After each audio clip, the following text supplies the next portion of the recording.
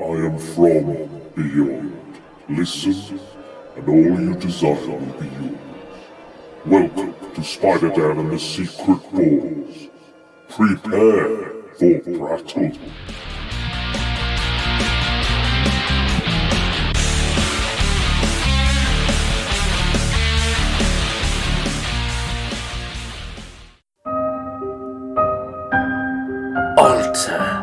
Nativity Stories. Welcome to Battle World. I'm your host, the ever-amazing, ever-spectacular Spider-Dan, and in this podcast I spotlight entertainment's best-kept secrets that a mainstream audience may find boring. And welcome to another edition of Alternativity Stories, a month-long look at alternative stories set around the most wonderful time of the year.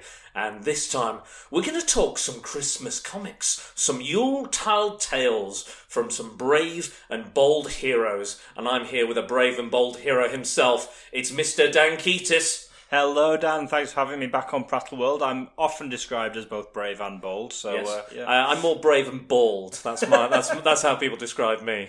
I think it's a good look. I think you're one of the people that can pull it off. Pull it off with my massive bonds. Today, we are going to look at 3 Batman tales. Yes, we are. Yeah, but he's not alone, is he? He is not alone. He's never alone. He's a loner who has quite a large family and several thousand teams.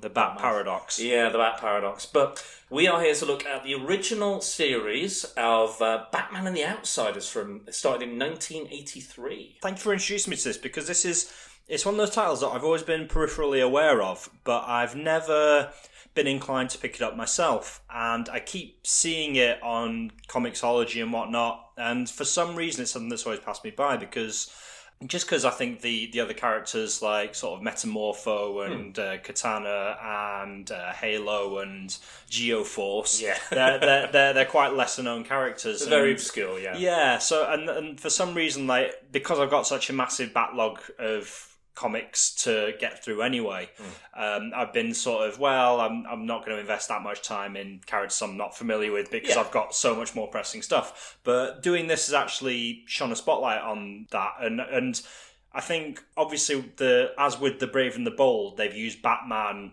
as a vehicle to sort of showcase these lesser known characters, and I'm really glad that I got into this comic, because it's really sort of like, maybe I've only read these 3 issues thus far, which has created complications because there are sort of like little mini subplots and mini narratives. I think it's 30 plus issues. So they've released them in 3 volumes, and across 30 plus issues of the original series. They then spun off to go solo, The Outsiders. So to be fair, you're missing quite a big gap in between. So I can understand any kind of confusion with some of the plot lines and stuff. That's bound to happen. But there is some really cool stuff in this title. Jim Aparo, who was the penciler on the first 2 volumes, I grew up very much with that version of Batman. You know, like I think the Death in the Family was one of the first. He and Jim Starlin. That was one of the first Batman books I bought. And growing up, I didn't have much access to comics, and there was just this little stall in the market where I think it was 50p each or 3 for £1, you know. And what a deal! Yeah, I just sort of like take what I could get, but there was no sort of choice or continuity. It was just literally a pile, and you just got whatever you could. But I remember like quite a few of the Batman stories, it was Jim Aparo's artwork on there, and I remember very vividly there was one with Etrigan the Demon in, which I think was one of his as well. So yeah, it was nice to sort of revisit that sort of era of Batman. And it was what really surprised me was just like, even though these are Christmas themed issues, how dark the stories go into a few, like, and as we'll discuss, like, especially in the first issue we'll look at, some really like quite gruesome imagery. But you've got this really interesting juxtaposition, I think, with comics of this era, because obviously you couldn't do what you can now with inks, and you certainly couldn't do what you can now with digital colouring. and so you've got these very, very very limited color palette, and then these very, very bright, bold primary colors. So it's really interesting when you have that, as with like Watchmen, you have that juxtaposition of the bright, bold, and colorful style and the quite dark and nuanced subject matter. 100%. I think you've framed it really well. I've read the entire run, and it is fantastic. I think the last kind of storyline in the run is not the strongest. Everything before that is just, I couldn't put these down. There was so much fun. Batman's involved, and this is what I like. I like obscure characters. I like the lesser known properties, and the obscure films, the cult characters and the cult movies. That's basically what this podcast is all about. So I'm glad we chose this, and it was quite interesting to find that the writer Mike W. Barr, who famously wrote Batman: Son of the Demon, so he kind of, in a way, introduced Damian Wayne into the kind of continuity in a sense.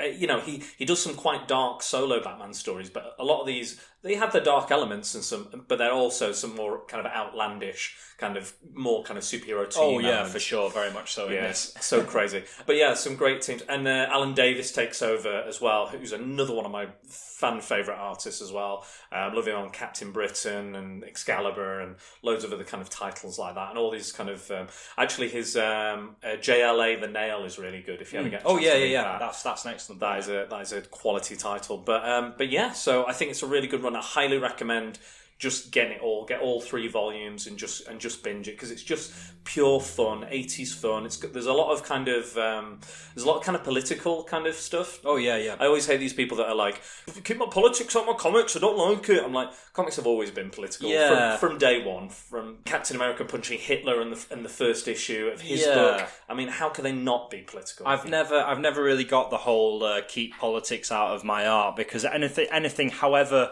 even something like Star Wars, which isn't set in the real world, is enormously affected by, not only the politics of the time, but also like the cinematic landscape of the time. And comics sort of came into a very niche kind of time. Obviously, they were originally for children, and then they were picked up by like adults fighting in the war. And everything is political. And I've never really sort of got that argument, and especially in the 80s, like obviously this is pre-Watchmen, but I think after you got sort of like Denny O'Neil and Neil Adams jumping on Batman in the late 60s, you had comics getting more and more grown up. It's really interesting actually that we normally get sort of the Dark Knight Returns and Watchmen credited with, this is when comics grew up, but like, no, it's really not. I mean, those are like big landmark moments in comics for sure, but like there had been quite, I think like the late 60s and 70s were that sort of like,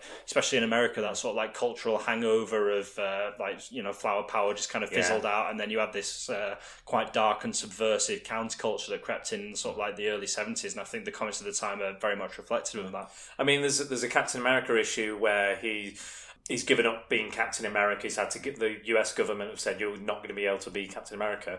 The Serpent Society turned Ronald Reagan into a snake. And if that's not a political statement, I don't know what is. And in the run as well, there's the Olympics are occurring, and Ronald Reagan is there, and Maxie Zeus kind of takes over and wants to kind of run his own Olympics. And Ronald Reagan's saying, "You can handle this, can't you, Batman?" He's like, "Yeah, but keep your men out of my way." Yeah, like he like breaks one of his security's arm just to make a point, and I'm like, you can't even avoid it. Like there's always going to be some political message in any piece of art, I think, in the long run. But let's get down to brass tacks. Let's get down to these issues for sure. Yeah, we're going to look at. So I believe the first is issue 8. Yeah, I mean before that, I thought I'd give the first issue a try just to just sort of familiarise myself with the characters and just the premise of The Outsiders.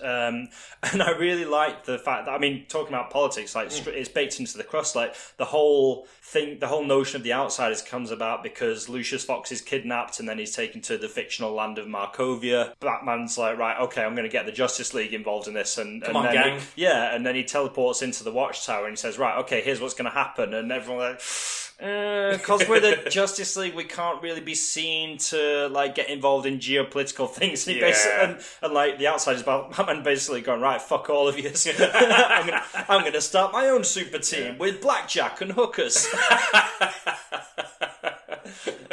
But I mean, absolutely right. It starts off with just him and Jefferson Pierce, Black Lightning, and I really like the fact that when this run starts, Black Lightning is actually powerless because the last time he used his powers, an innocent girl got killed, and he's racked with grief over that. And I thought that was a really interesting sort of like point to jump in on for that character. And he gets his powers back, and that was quite jarring for me because he gets his powers back between the issues that I read. But I thought that was a really nice way to sort of humanize the character and sort of like get a less familiar character, get the audience on side with him straight away. I think originally he didn't have any electrical powers. I think it was based on a belt. Oh, okay. And then later on, I think they said that his belt helped him control those powers. Right, they weren't generated by the belt. But yeah, that kind of ties in with the original story. But yeah, let's talk about that. So the Justice League don't want to create this international incident. So that's I find that quite interesting, and the whole concept behind that. So yeah, and they all end up in Markovia for various different reasons. Yeah. Should we talk about the outsiders themselves before we go into the specific issues? Yeah, sure. So we've got who have we got on the outside? We've got Metamorpho, who's a character I'm not that familiar with. What do you know about Metamorpho? I mean, other than the fact that he's got this amazing visual with like the white skin and the purple and orange suit and the shape-shifting abilities and the undies. Yeah, that's pretty much all I know about him. I mean, I saw him on there was a 2-parter of Justice League with Metamorpho in. He's a friend of John Stewart, and he gets transformed, and Simon Stagg is in there, and Sapphire is in there, and they're kind of the original kind of. It's a very goofy comic, from what I agree, but he's he's the Element Man, so he can turn himself into multiple elements and use that and can do that at will, but he can't transform back. And it was due to like there's an issue where they go back to ancient Egypt, and Metamorpho ends up being controlled by the Orb of Ra, which gave him his powers in the first place. Okay, but all that kind of, I would say watch that Justice League episode, and that will give you, I think, a gist. But I kind of see him in this role. He's kind of like the Thing from the Fantastic Four. He's your average guy, your average Joe, just wants to live a normal life, but he's stuck as this monstrous freak. He has got that sort of like gruff blue collar but with a heart of gold kind of attitude that Ben Grimm's got in that, and I really like that. Like, I warmed to the character very quickly. Like, he doesn't get an awful lot of character moments in these 3 issues, but I'd agree he doesn't get that much in the whole series. I think he's the one that probably doesn't get as much time spent with him, but he's a very jovial, kind of nice guy, and he is the rock of this group, because he's just kind of, he's there and he's willing to help, and he wants to get involved, and he wants Batman to tell him his secret identity. You got to trust us. We trust you. You got to trust us. Yeah. So he is the kind of the kind of cornerstone of this group, I think. For sure, yeah. And I think he's really cool. We've got Geoforce. Who is the Markovian prince. Yes. And Brian. Brian. I just say Brian. I watched another YouTuber and he called him Brion, and I was like, nah, it's Brian. It's Brian, mate. But he is, his sister Tara would go on to, well, not would go on to, but his sister Tara is Terra, who featured very heavily in the New Teen Titans story, The Judas Contract, which I think was the year before 82. Is that right? I think she was. I think they were introduced around about the same time. Within this run, they do reference the storyline of her dying and the spoilers for an almost 30-40 years old storyline. But they do reference it very briefly, but not very long, because I don't think Marv Wolfman had told Mike Barr what he was going to do with her. Right. Okay. So I think that was kind of a thing. But they do have a crossover within these volumes as well, which is really cool, with Simon and the Fearsome Five, I believe. But yeah, so he gets superpowers, and his brother Baron Bedlam also has superpowers. It's from a character called Dr. Jace, who's kind of like a geneticist, I think, or something. Yeah, like what struck me reading it was it's kind of very similar to what happens with the with Scarlet Witch and Quicksilver in the MCU. Yeah. It's kind of like these 2 teenagers who are being like operated on by shady characters who may or may not have something to do with the government, and so that kind of stuck with me. I dug that, but he's got sort of like. He manipulates gravity and the elements. And, the earth, the rock, the stones. It's kind of just it's a bit vague. I think his powers are a little vague. They're whatever the story needs them to be. He can fly by kind of repelling himself away from the earth. Like kind of, I think that's how he flies. And very sort of, but we're going to go into he can give a good licking to certain characters, and I'm sure we're going to talk about that. For sure. In a short while, we've got Halo, who's a very mysterious young woman. With basically light-based powers that can, various kind of light forms and wavelengths can do certain things. She can fly. It's kind of a little Green Lantern-ish, a little bit. Yeah, and she's very. I warned her very quickly as well, because she basically comes into the story and is like, "Can anybody tell me who I am and where I'm from? Because I haven't the faintest idea." And like she's sort of like an entry point character. Yeah. Again, it's going to be really interesting going back and reading the whole run to watch her character evolve, because she kind of jumps quite a lot in between these three issues. She has probably the most development. It's quite interesting, because I knew the least about Halo, but these issues tell me, give me her entire story, basically, which I really enjoyed. You've got she's a great character, but again, I don't want to, because I know you haven't read the run, so I don't want to spoil her kind of the truth about her origins and stuff. Okay, cool. Because it's a very long, overarching story. But we also have Katana from the famous from the Suicide Squad and other comics as well, and Beware the Batman. She was in that as well. Yeah, and I'm going to admit I much prefer her current costume to what she gets in these issues, but it is what it is. It's very samurai. We don't get an awful lot from Katana in these issues, but what we do see, especially in terms of her friendship with Halo, I really like. Yeah, it's really good. And also just her sort of her ambivalence towards violence, I think was quite interesting as well. Yeah, I don't think Batman ever kind of calls her out on it either. I think he just kind of lets her get on with it, but I don't think he could stop her anyway. Well, there are also some moments in these issues where Batman has some very ambivalent attitudes towards violence as well. That's true. I mean, obviously this is sort of pre-crisis, but. Yeah, whenever anyone says you have to go right back to 1939 to see Batman have an ambivalent attitude towards killing, it's like, not really. Not really. No. Black Lightning, obviously famous from his own TV show. So we've said Katana, Metamorpho, Geoforce, Black Lightning. Yeah, that's everybody, isn't it? I think it is, yeah.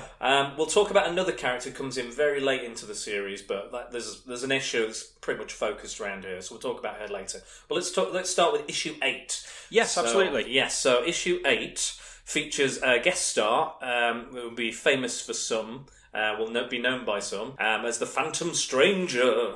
Yeah, now in my head, sort of Phantom Stranger and the Spectre are used kind of interchangeably, because they're both sort of supernatural characters who sort of duck in and out, and they don't often interfere directly with what characters are doing. I think Phantom Stranger especially, I think, is more indirect than the Spectre. Yeah, he's kind of he's probably close to the Watcher in Marvel. Yeah. I'd argue, yeah. But much more sort of supernatural rather than kind of cosmic. Alien-y. Yeah, cosmic. That's the word, cosmic, not alien-y. That's not alien-y. It's fine. But I really appreciated this issue. It does get very supernatural in a lot of places. So the storyline is basically children going missing, and we start with this woman who's goes into labour in the car. Geoforce takes her to the hospital where she gives birth, and then her baby goes missing, and coincidentally this sort of doddering old man is found. He can't communicate, he can't talk, he's just kind of walking around, and then it's later revealed that the babies all over Gotham are going missing. Yeah, which is again quite a dark storyline. Very dark. The tone of it is very much like your own kind of a regular comic book, but it opens with a kidnapping straight away. There's a lovely couple coming home after Christmas shopping, and they they walk in, and the babysitter runs out screaming your baby's gone, you know what? And then there's the detectives in there. I think the detective is basically a kind of stand-in for James Gordon in this. But he's all right. He does what it says on the tin. He is like a palette swap James Gordon. He's just got red hair. He's still got a mustache, but he hasn't got glasses. So. But there's a lovely bit where the mum or the babysitter's screaming at Batman's just in the house as well at this point, and she's screaming you don't care about this. You care about muggers and killers. And she's he's going, well, kidnappers still ruining families. It's still a crime. I do care. It's and it's Christmas of all times. It was a nice little moment that actually. Yeah. I really appreciate that. So the baby's going missing, and it starts happening, and to be fair, all the outsiders are quite down around this time of year. They're all like Black Lightning still mourning over the girl that he killed. Got Katana and Halo missing their families. Halo not knowing her family. Katana's family being not alive anymore, effectively. And Metamorpho can't get in touch with Sapphire. Brian can't get in touch with his family in Markovia. So it's a pretty grim Christmas for the Outsiders. Yeah, it is, and it's about to get a whole lot grimmer because we realise that these babies, they're not disappearing. They're being usurped. Their bodies are being usurped. By I don't know if he's a magician or a malevolent sort of like spirit, but he had a previous like encounter with the Phantom Stranger. He was presumed dead, but like Voldemort, he just couldn't have a body anymore, so he was hopping into the bodies of these babies and draining their life force and turning them into old people. Which is really fucking dark. Yeah, the old people are going. It's almost going to the point where they appear like they have like severe, like Alzheimer's or something. That. They can't speak. They can't communicate. They're in shock. They don't know what's going on. But actually, they're mentally still children. That's why they're like that. And there's a couple of panels where you see him like entering the body of this baby, and I think his mum's like running him a bath. And then you just see him punching the mum, like this naked grown man punching the mum. So it's kind of hilarious, but also kind of terrifying. A bit full on. And then there are some sequences in this comic which are just pure nightmare fuel. Like there's a bit where the antagonist, whose name is Tanarak. I keep wanting to call him Amarak, but he's an anorak. He is an anorak, but he gets all these like babies to start attacking the Outsiders. Yeah. And Batman's like Catesby like tugged on. He's like, "What the hell's that?" Yeah, and they've got so you got these babies with like evil grins on their faces, and it's proper nightmare fuel. And all the Outsiders like, how do we handle this situation? Because Tanarak is kind of battling in this comic, the Phantom Stranger does get fully involved. He gets fully stuck in. And has a battle, a sorceress battle with them, while the Outsiders are dealing with these babies, and they all come up with like really unique ways of dealing with them. Like Katana gets a sword out and is like, and they're like, "What are you going to do, Katana?" And she's like, "No, it's just shiny, so I'm just gonna wave it around." Yeah, I really like that where she gets the sword out. And I was like, "What the fuck, dude?" She's like, "No, I'm just going to use it to distract them." Babies. But yeah, like Halo distracts them with some lights, dazzling lights, and Metamorpho makes a cage, all that sort of stuff. And even like Black Nightwing's like, "Okay, I do have my powers, but I could kill again. I could accidentally kill them. If I'm not careful, especially with them being kids." And again, like a lovely character beat. For his arc going forward. And Tanarak kind of dresses like a magician as well. He's got that kind of with the white cape and the bow tie. The white suit. He does look like an evil magician. That's how I would expect an evil magician to dress. But it gets really dark towards the end of the issue because the Phantom Stranger decides that, to save the many, he's going to sacrifice the one. So he just sacrifices this poor, like this newborn baby whose body's being turned into a grown man. And so you see the forgotten his name again, Anorak. Whatever you want. You see him just kind of like shrivel away, and you see him turn into dust, and then the mother who's just given birth to this baby suddenly gives birth to another one. The doctor said, "Oh, well, I didn't think it was twins." and then the Phantom Stranger says, "Well, it looks like something more powerful than me is at work here." Because it says, like, I think the doctor says, it looked like that she only had one baby, though. It appears like she was only ever carrying one baby. Yeah. So it's like, okay. And I think the Halo's like, "Do you know things, Phantom Stranger?" And he's like, "Can you tell me who I am?" And he goes, "It's not for me to know. It's even even I don't know this." It's kind of there are like, so I like the Phantom Stranger as a character, I really do. But sometimes there's like certain things where I'm like, "Oh, that's a little bit of a cop out," like stuff like that. But I think one of the more disturbing scenes, and again another disturbing scene, is when the woman, the Geoforce brings the woman in from the car. She starts giving birth, and then after she's giving birth, they spank the baby on the bum, as they were prone to do in those days, and it starts growing into Tanarak. All of a sudden, it's like the eyes are glowing, like it's very like children of the damned sort of thing. Yeah, like it's kind of Cronenbergian almost. Yeah, a little bit, like The Brood or something like that. But yeah, so did you enjoy this issue? Or I did. Yeah? I enjoyed it very much, and it like I say, it was a bit of a jump jump going from issue 1 to issue 8. Of course, yeah. Like it starts off with Christmas in Gotham, which I'm always like. It reminds me of Batman Returns and that animated episode Christmas with the Joker. So I'm always into that. I also like. It's really funny when the Phantom Stranger says, I think there's something more powerful than me at work here at me. I thought, oh yeah, there is a religious aspect to Christmas.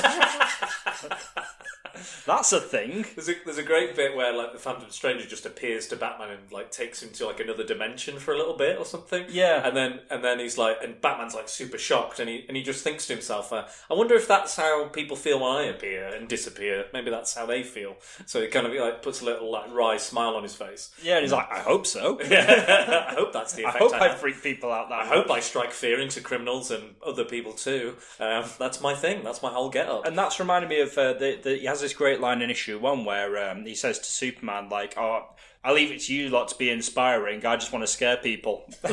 Which is, that's pretty Batman. That's Batman. That's as Batman as you get. But yeah, there's a great issue later on during I think it's called The Truth About Halo storyline, and they end up in the Justice League Watchtower, and it's absolutely destroyed and wrecked. And Batman's just bitching about the Justice League. He's like, I knew this would happen. Those idiots would let this happen. And they let this just hanging in space, where it's really dangerous, and all this stuff could happen, all these weapons and everything. What absolute idiots, kind of thing. I love it. I love how bitchy and weird he gets. And in the Alan Davis issues, you get to see this like really disturbing smile every now and again from Batman. Okay. Like when he gets like punched in the face by Cobra or something, and he just like brushes off the blood and like gives him this like really disturbing smile. Which I kind of dig a little bit. Like he's kind of enjoying it a little bit. Being a creature of the night sort of thing. So that's pretty cool. Shall we move on to the next issue? The Outsiders made quite the splash today in Cuba. Now, #WeAreAllOutsiders is trending way beyond the States. They're blowing up internationally. Not just viral, global viral. We did it. As of right now, the Outsiders are bigger than the Justice League. Bigger than the Justice League? Yeah, I think this issue is probably my favourite out of the 3. Yeah. Mostly because it's got Superman in it, Yeah. but also Big like guest star. it starts off in this like really incredible with Halo just sort of like bursting through the front door of Wayne Manor, and Alfred's got this tray of like gingerbread men that just gets toppled over. He's like, oh, dude, what the fuck? Yeah. So I really like that, and so obviously. It also plays on something that happens in the first issue where Metamorpho says, you know, this would be easier, Batman, if you told us your secret identity. Yeah. And he says, well, it's on a need-to-know basis, and you don't, basically. But by this point, I'm assuming that everyone's privy to his identity because Halo just comes bursting in, and she is. And Bruce Wayne's in his like rich dude dressing gown with the cravat. It's like Hugh Hefner, isn't it? Yeah, It's got this Hugh Hefner look about him. But at this point, I won't spoil it for you because I think you would really enjoy the issues leading up to that. But yeah, at this point, they know. They all know. And at this point, I think she's been introduced to her parents, but she doesn't believe they're her parents. That's correct, because she doesn't recall any memories, she doesn't recall any information, her friends or anything at this point. But she has found her biological parents. So, but yeah, there's still questions at this point. This issue actually comes in the middle of The Truth About Halo. So this is basically The Truth About Halo reveals where she comes from, what's happened, who she is, what her powers come from, all the details. But this issue is just dropped in the middle of that storyline. Gotcha. But it's nice to change of pace though. But yeah, you were saying, go on. So yeah, she bursts into Wayne Manor and says, "Oh, you've got to stop me! Like Geoforce is going to kill somebody." And then we go into a flashback in this really, really sweet moment where, so I'm assuming they've been dating at this point for a little while, yeah. And so Brian says, "Well, there's something I really want to talk to you about," and she's like, and then you just see this little thought bulb with an engagement ring in it, and she just sort of like, "Oh fuck." I'm not into this at all. Not down for that. So then they both sort of say at the same time, like, I'm not in love with you. And they're both really, like, relieved to hear it. Yeah. But, like... That's not often that happens. Yeah, but it's sort of... Especially in comics as well. And especially, like, pop culture in general in this era where... like women were almost like a commodity, like something to be won over by the heroes. And I really like you have this moment where you have two characters who sort of like celebrate the fact that their love for each other is platonic. And that just really made me happy, because I think we don't see enough platonic intergender relationships in pop culture in general, like still today. So that's something that I really appreciate. Very much a Harry met Sally mentality, that sex will always get in the way, sort of thing. Yeah. No, I agree. I think it's a lovely moment, and again, like these are characters that you become really fond of, and you want to see them happy. You don't want to see them, arguing or having issues and stuff with each other. So it's a genuine, touching moment, and I really enjoyed that as well. I felt that was really sweet. And it's really like, so he's got this little box which she assumes is an engagement ring, and she opens it, and it's like a gold chain with like a little halo in it, and I just thought that was adorable. It looks a bit like, have you seen The Evil Dead? There's like it has the little necklace for I think it's Linda.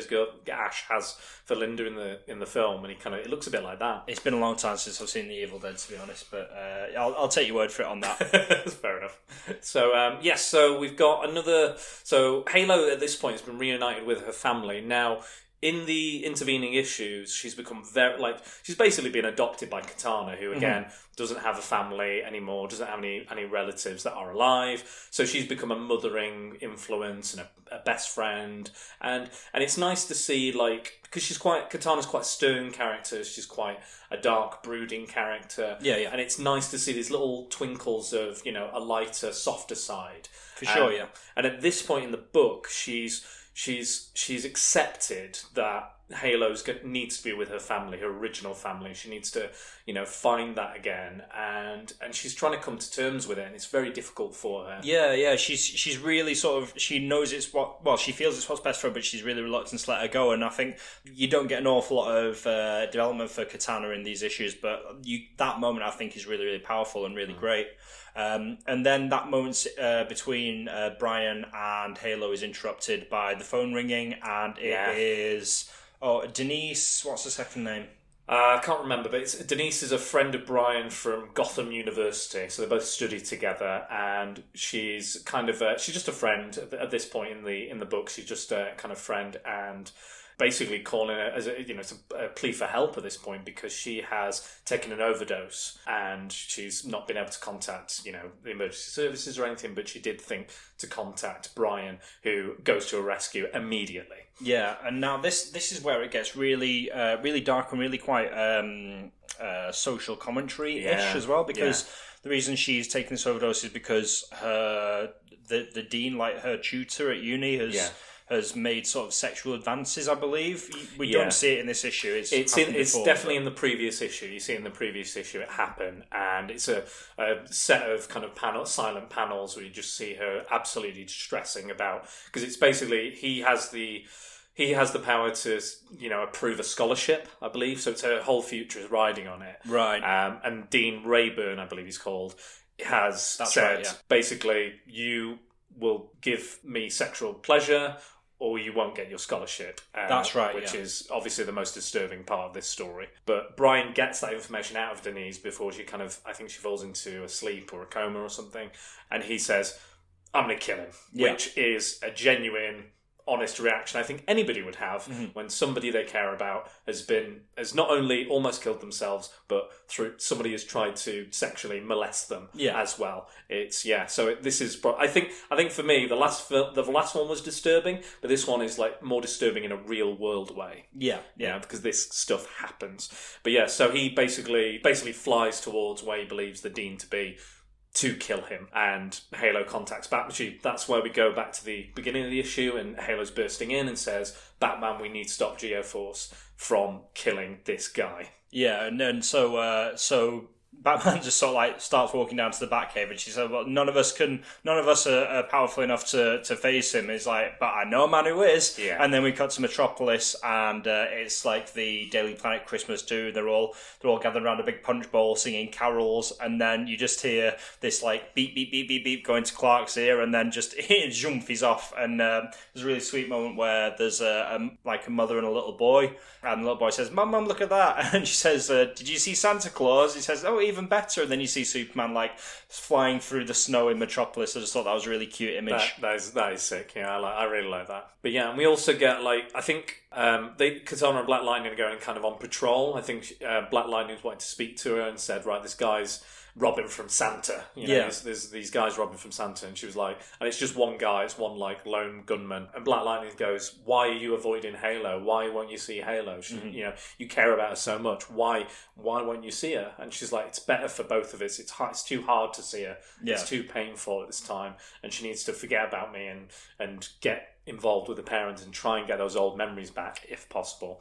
And again, just a lovely little sweet moment for Katana. Yeah, I'm always into anything where I actually got a bit of an identity crisis vibe from these pages, because Katana and Black Lightning, I believe, are in a few panels together in that story. Yeah, but mostly probably. it reminds me of the start of that story, where I'm always up for superheroes just being on patrol, but also talking about personal stuff while doing a bit of like low level crime busting. Yeah, I don't know why, but for some reason I really dig that. I really enjoy that. I always really enjoyed like the Avengers sitting around just having coffee. Yeah, you know, for just sure. around the mansion, just chilling, not doing any world saving. Me too. Like, I love that in fact, I think my favourite part of Age of Ultron is just the scene where they're just like hanging out after catching the bad guys, just hanging out and having a party and a few beers, telling some stories, trying to pick up Thor's hammer. It's brilliant. I love it. I think I hope we see more of that in the kind of MCU in the future. Fingers crossed. For sure, yeah. But yeah, so now we come to the big set piece of the issue. So so this Weasley Dean is like taking his wife for a romantic weekend in this sort of like cabin, and then is it his wife? I thought it was another like student. I wasn't sure. Is it? Oh, I'm not sure. I'm not sure myself, but.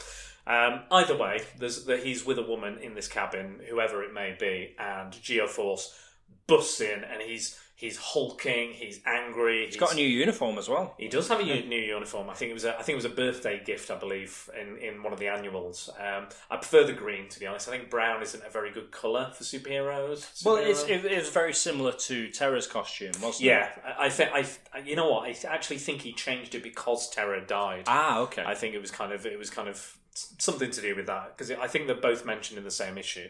But yeah, he basically busts into this chalet or this cabin or whatever it is, and basically he's about to kill Rayburn. Yeah, who pulls a gun on him and just snatches it out of his hand and just crushes it into powder, which is I thought was great. And then the next thing you look over his shoulder and there's Superman in full Superman pose, hands on hips. You know, this isn't how we do this. Yeah, this is not how heroes roll. Yeah, but it's quite an interesting kind of. He's almost like, you're defending him. You're defending this act, this horrible thing that he's done. You're on his side. I can't believe you, of all people, the most moral person on this planet, you were okay with this. I think he punches him in the face, almost breaks his hand. Yeah, standard Superman stuff. And he says, they've all got to learn the hard way.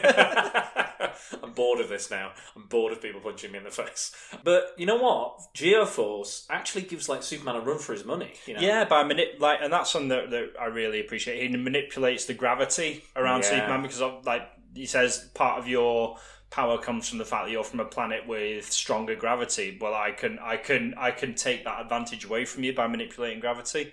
So I really enjoyed that. And I also enjoyed the idea that there's this interplay between them where Geoforce has, because he's younger, he has this sort of very black and white view of the world. So it's I don't have to be condoning this action to know that killing isn't the best thing to do. Or no, sorry, not even the best. It's not an appropriate solution. No, for this matter, no. It's not. It's vengeance. It's not justice. Exactly. That whole argument. Cool, really well choreographed fight. It's fun. It's in the snow, and like we said, we see and Superman he comes out of it worse for wear. He's got bruises, marks. It's not like he flicks him in the face and it's over and done with. Geoforce does have that potential to be super powerful. Oh yeah, for sure. And I'm pretty sure at the end of the issue he goes, once he's a bit more experienced, he's going to be top level. Yeah, there's no bad blood there by the end of the fight. He's actually kind of proud of him, which I appreciated. But Superman just has this little sort of speech where he says it's you can't just kill people. You've got to believe that they have the capacity to reform and to be better. And Geoforce is well, all I can see is my friend in the hospital, and you want to defend the man who put her there. Yeah, exactly. Again, it's one of those things where it's physical combat, but it's also a conflict of ideologies. Yeah, and I'm always into that. And I like that Superman sort of like has a little look around with his supervision and says, "Right, okay, nobody's here," and then just claps his hands together. And Geoforce is like, "What?" And he causes an avalanche. You give me a round of applause or something. But he causes an avalanche, which lands on both of them, and then you just see Superman just sort of like laser vision his way out and then fly away. I really appreciated that. That was a really cool visual. Yeah. So Superman defeats him. They come back. Halo's met Superman, and that was a really nice meeting as well, because they're both like kind of beacons of positivity for me. Yeah. And they're both, she's very young and very positive, and she's like wowed that it's Superman and bowled over, and he's like, and he genuinely likes her as well. So it's a nice little meeting.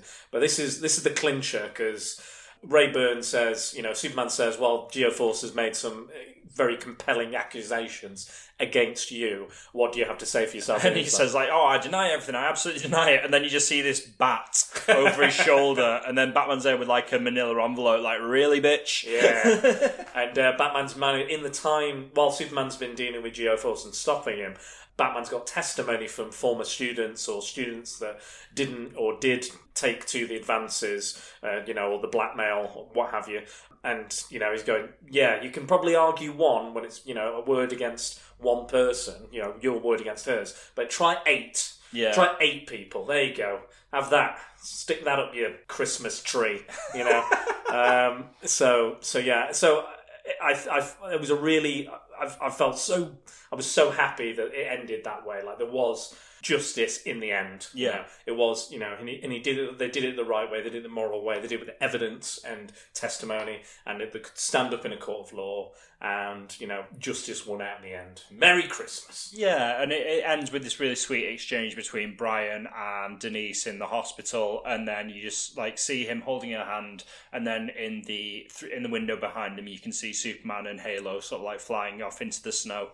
And really, really good issue. Yeah, I enjoyed it very, very much. Yeah, I think this one. I think I agree. I think this one is my favourite as well, because it's, again, Superman's in it. It's nice fun. It's a great battle, and it's got some real world kind of ramifications and story. And I do like that in a comic. To have real world implications. It's not all just flights of fancy. I like that sort of stuff. So it was nice, and I think that story even it still resonates to this day. It still works as a story. The same sort of issues. But I loved it. Thought it was great. And that was issue, I don't know if we mentioned it at the start, but that's issue 19. 19, yeah. 19 of the run. So let's go on to our final Christmas issue. So this is 31? 31, yes, 31. Yeah. So this is a storyline. This is the finale of a storyline, so the final issue of a storyline called The Truth About Looker. So this is a kind of the final member of the Outsiders that is introduced. She's a bank kind of operator. I don't know what's the best way to describe her. I think mousy, yeah, kind of mousy. She's not very confident in her looks or who she is. She feels like she gets passed over for a promotion because there's someone more kind of classically good looking.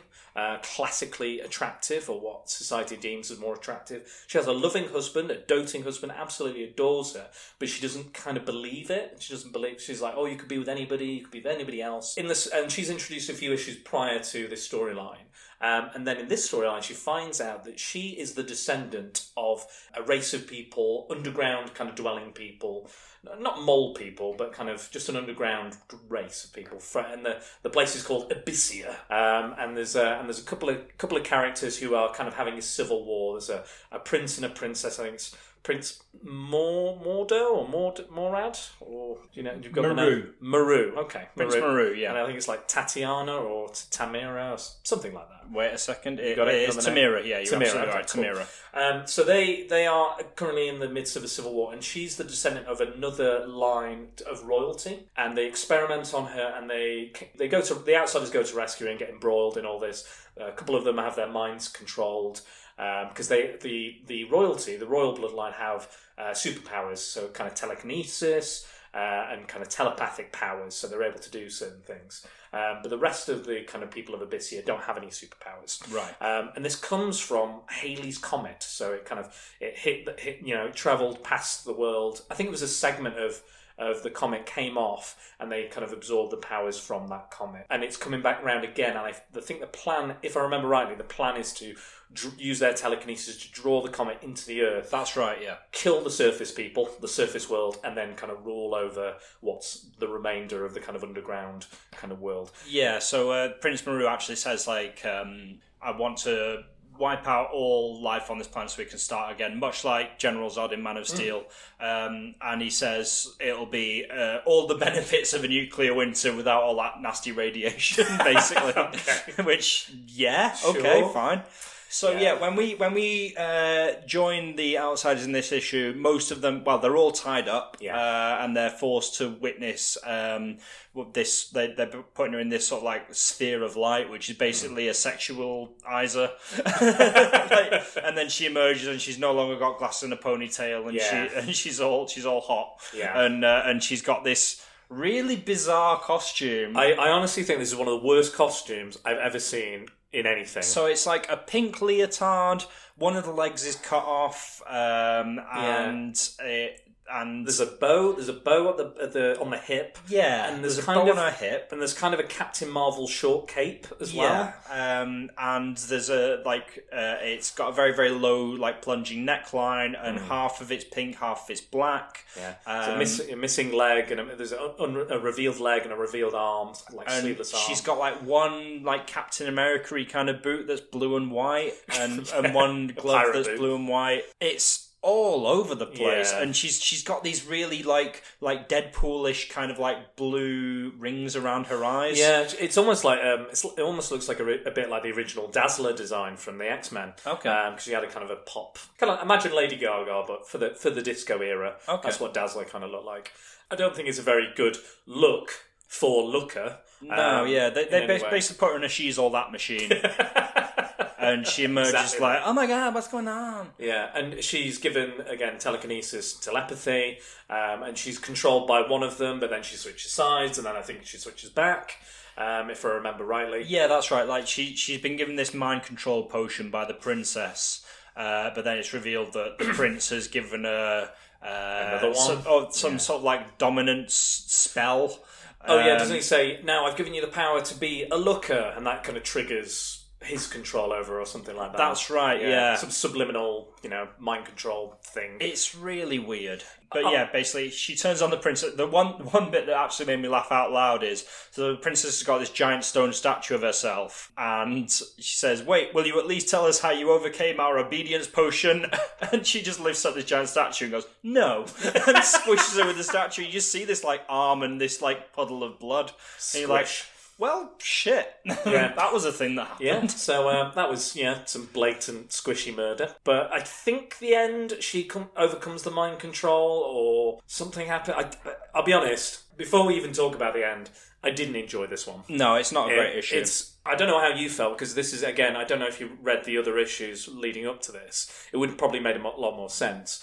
But even then, it's just it's a story I've seen a million times before. Subterranean people at war, and it's just by the numbers. It's not very interesting, and I think the character of Looker is problematic. Yeah, I mean, the very name Looker, it's kind of got misogynistic undertones anyway. The costume is very revealing. It's very of that sort of 80s, 90s kind of era. Yeah. The main issue for me was I didn't know whether it was because I was just coming into it at the end of an arc. The arc, but there was very little like character stuff, because that's what I glom onto, you know, and that's what, like, if I've got enough of that, I can handle pretty much any kind of twists and turns into the story. Like, I'm here for the characters and their interactions, which is, why I can overlook, like, I get a hell of a lot out of films that maybe most people don't like, because I like just good interaction between characters. But this didn't do an awful lot for me, and it's a lot of like people flinging energy bolts at each other,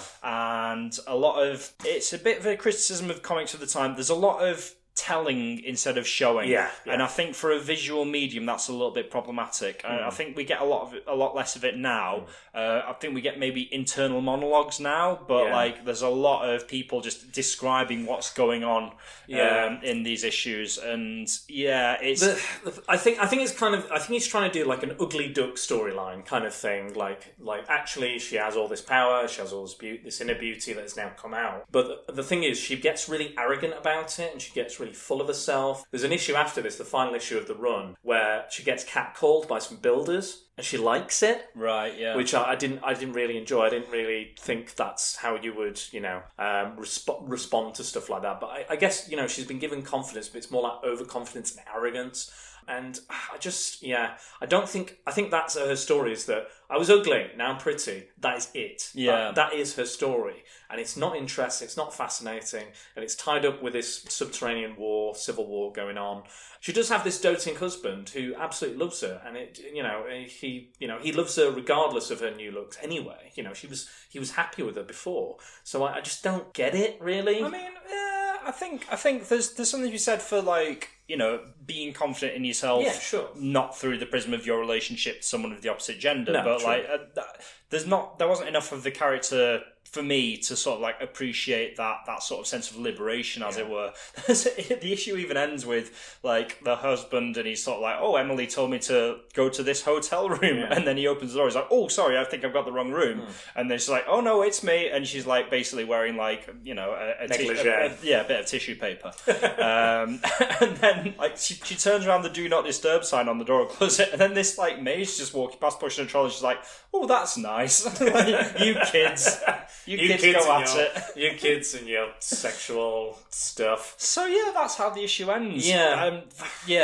Like I said, it was a bit jarring for me because we come in right at the end of this story. This arc, but yeah. I think even if I had read all of it, I would still be a little bit sort of about this issue. Yeah, I think honestly, I'm putting Looker in for Marvel. There's one of my least favorite characters, a character called Star Fox. Who is basically Thanos' brother, and he has a creepy power that he can manipulate emotions, and he's based on, like, he's called Eros, based on the god of love and everything, but he can emotionally manipulate people's pleasure centers in their brains. Right. And I think in She-Hulk he even has a court battle about it, because people are like, "Well, you've purple manned me a bit." Yeah. So yeah, and I never really liked him anyway, because he was just a bit cheesy and over the top and like full of himself, loved himself. And I think Looker is now the DC equivalent of Star Fox for me. Yeah, for different reasons. Yeah, for different reasons entirely. I just think she's poorly conceived character, poorly designed. Poor storyline, no backstory, nothing interesting about her. Like all the stuff you talked about with like Black Lightning, Katana, all this really interesting stuff and great kind of interpersonal relationships and backstories. Looker has none of that. It's just. I feel like they've just gone, "We need a new character. There you go." Yeah, and there's just fundamentally that sort of like, well, if I was attractive, I'd have value. Yeah, exactly. That's a little bit... it's not problematic. True. Yeah, but the story is what the story is. An issue after that is the final issue with Batman. He leaves the team. Again, I won't spoil how that ends or anything. It's okay, the cover's right there on the front of the volume. He's walking away grimly. But yeah, it's similar reasons why he started The Outsiders is similar reason why he leaves. They carry on regardless because they're a family, they're a team, they're a unit, and there's another series that carries on after that with another Christmas issue. Maybe we'll get to that sometime in the future. I want to ask, how Christmassy are these issues? Do you feel have they got enough Christmas elements in them that you feel? I mean, not massively. No. I'm struggling to sort of like think. There are a few panels that feel Christmassy, like say, especially at the start of the first two issues, where we're just basically seeing people doing Christmas stuff and shopping, or there's a tree, or caroling with Superman, and all that sort of stuff. I mean, that's kind of pretty much it. I mean, it's the actual thrust of the story isn't really Christmas related, but it's that Die Hard thing, isn't it? If something's set at Christmas, is it still a Christmas movie? Yeah, exactly. That's the argument. Is this a Christmas comic? If you want it to be, sure. Yeah, exactly. I mean, they're all set at Christmas, and that's why I chose them. And I think I had a lot of fun with these issues as well. Like, not the last one, but I'm glad that they weren't all kind of, middle of the road or boring or uninteresting or too like schmaltzy or sentimental. For sure, yeah. I'm really glad that they're hard hitting and gripping as well, and good character interaction, good artwork, good story for the most part. They were fun, and I'm glad I picked these, and I've had a lot of fun reading these. Yeah, I'm definitely glad you introduced me to the title, because I am really looking forward to going back and like reading these 3 volumes in their entirety, which I'm pretty sure I'll start doing tonight actually. Yeah, but also just this idea of like cherry picking out certain issues has actually made me think a little bit harder about like how I read comics, because what I tend to do is I tend to wait till things are cheap on the sale, and then when they're on the sale, I'll get like these big volumes, big collections. But then because my collection is just growing, I find myself like racing through the comics to try and consume so I can move on to the next thing, which I think is a bit of a problem, because you can't really it's like trying to wolf down a 3-course meal. You can't really savour anything. I think that's the word, is you don't necessarily savour it. If you buy these big omnibuses and you're like, I just want to finish this, get it all done, and then I can move on to something else. And sometimes I don't like, there's panels and stuff and pages and stuff that I treasure as a kid. I used to read over and over and over again. For sure, yeah. And like now, I don't really do that as much. Yeah. I very rarely will go back to stuff unless I'm maybe doing a review of it or something like that. But yeah, I think you are right. There's something about the kind of way we consume media in general. I think we're bingers now, aren't we? That's what we do. It's so abundant and so affordable now. So I think just going back and cherry picking 3 issues, I had a little bit. I mean, I think I spent less than an hour reading all 3. About an hour including the first issue actually. But it just gave me okay, so I know I'm only gonna have to read these 20 pages. Yeah.